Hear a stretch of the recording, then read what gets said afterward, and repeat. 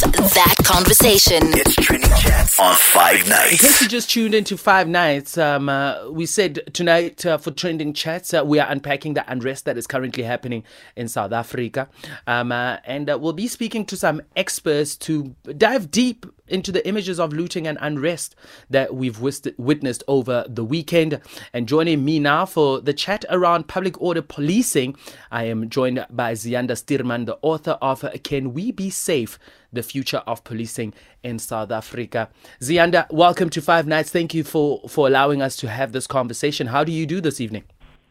I'm well, thanks, Smash. I hope your listeners are too. Yeah, I'm scared that they might come to my house in terms of what's currently happening in the country. I might sound like a little bit paranoid, but it's just one of those situations. But let's get into what is currently happening in our country.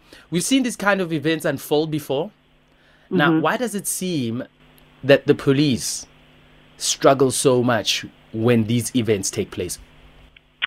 So I think that there are a multitude of issues at play, right? I think that, in this case, there's a truly unprecedented level, of violence and of looting that I don't think we've seen for years, where this violence sort of might break out in one or two neighborhoods or, in certain parts of certain provinces. I think this being widespread over at least two provinces. And very likely to also be, or a lot of small towns are also likely to be affected, but we wouldn't necessarily see them on mainstream media. So I think that you have a situation where the police are truly stretched to their limits in terms of resources on the ground and being able to respond in every situation. But also the response itself has been compromised by the fact that our crime intelligence infrastructure was gutted by President Jacob Zuma in the Zuma years, and particularly with the appointment of figures like Richard Ndluli, who was very controversially appointed as head of crime intelligence. And so you see all of that apparatus and that infrastructure that should have been, and staffing, that should have been available, that should have known that this was coming, that could have infiltrated whatever groups are orchestrating this type of looting. None of that is there at the moment. So you now have the police completely on the back foot and trying to react instead of proactively securing things. Now, when you say that to someone listening, it's like, the police are not capable. The resources are not there. So the system has come down crashing. How do we feel safe? So I definitely don't want to be alarmist, and I definitely, want to sort of rephrase it as not a case of systems have collapsed, but they've been compromised and severely so. Okay. And essentially, what that means is that, the police infrastructure that is there, the staffing that is there, simply weren't able to get a handle on the situation early enough to really understand, what was happening, and in that sense, swoop in and sort of. I think, cut off the ringleaders at the knees. There's a lot of coordination, I think, with a lot of these protests, especially where we're seeing shopping malls, for example, being set on fire. And so when the police response is compromised in this way, it is very unfortunate. But at this point, in order to restore some semblance, they certainly need backup and some level, I think, of coordination with the military. Ziyanda, your line just keeps on, we keep on losing you. I don't know if it's a matter of you having to move around where you are, but I'm gonna try and get you to answer this question.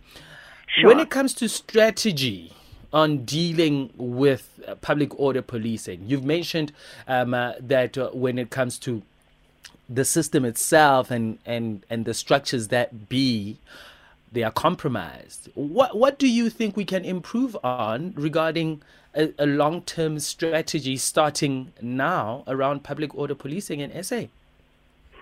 So I think that, we have to return to a situation where, that there is a lot more proactive sort of policing and capacitating police in terms of crowd control and rapid response, when we sort of see situations happening. So What we don't want to see is a situation where, some violence and some looting may happen in one or two communities, and because it's left unaddressed, or people don't see police responding to those incidents, that then sparks a sort of cascade or a series of protests.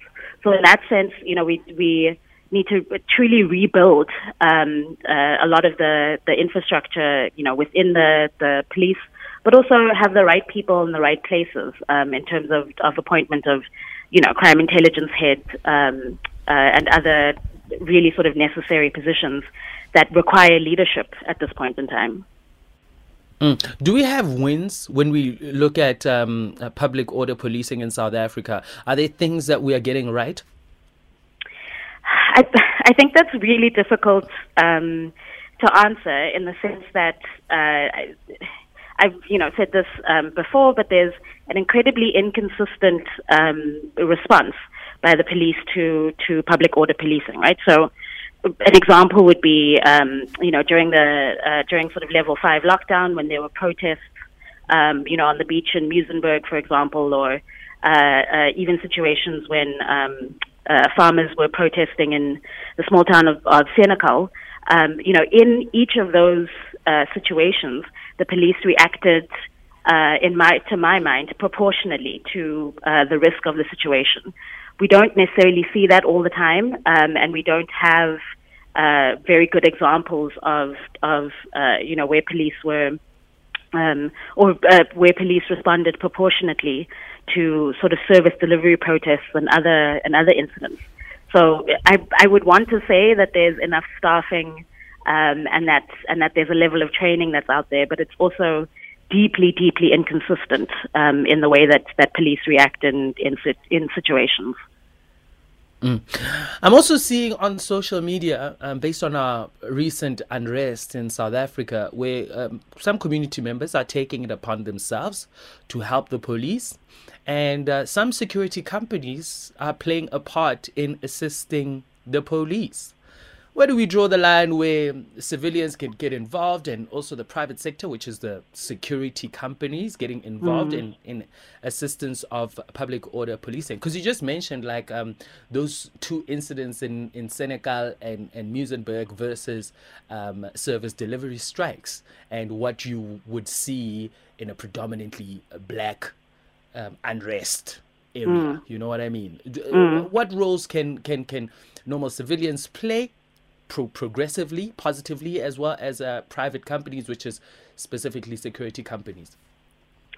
So there is and there are ways to protect one's property against I guess exactly what you were mentioning earlier, the sort of threat of I think people might be sort of coming down my street and I don't know what to do. All of that, though, is to say that I think what we've seen with a lot of sort of vigilantes who are out there, who are openly brandishing weapons out on the street, and who are almost taking the proactive stance one step too far and setting up illegal roadblocks and stopping and searching people. None of those things are legal, and none of those things are within the parameters of what citizens should be doing. So there is a very fine line between protecting your property, and that's also why people have hire and contract private security. But that doesn't mean that then gives them license to set up roadblocks and to stop and search people. They don't have the mandate to do that. That is, illegal. So there definitely are lines that should be quite clearly drawn. And at this point, I think because of that exact panic, that's definitely worsened by social media. I think a lot of people are forgetting those lines.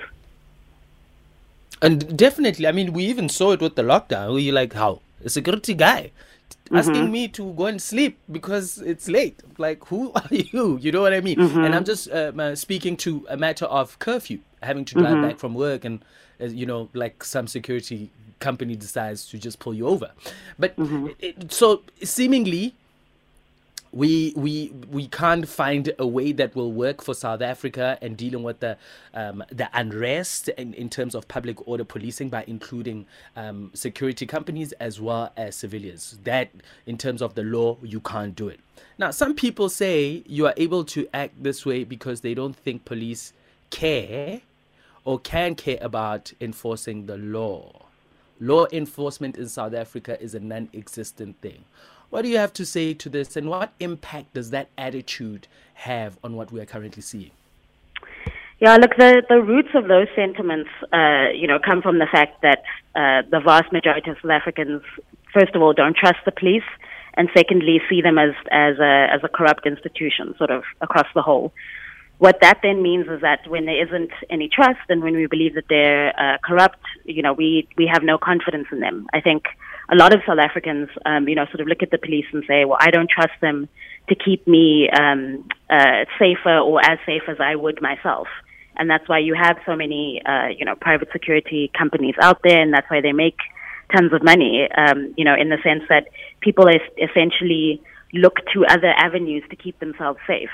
That's also the driving force behind vigilante violence, where people say, we don't trust the police or the courts to hold criminals liable for their actions. So in that sense, we have a much deeper, far more sort of structural issue around, a lack of trust and confidence in the police.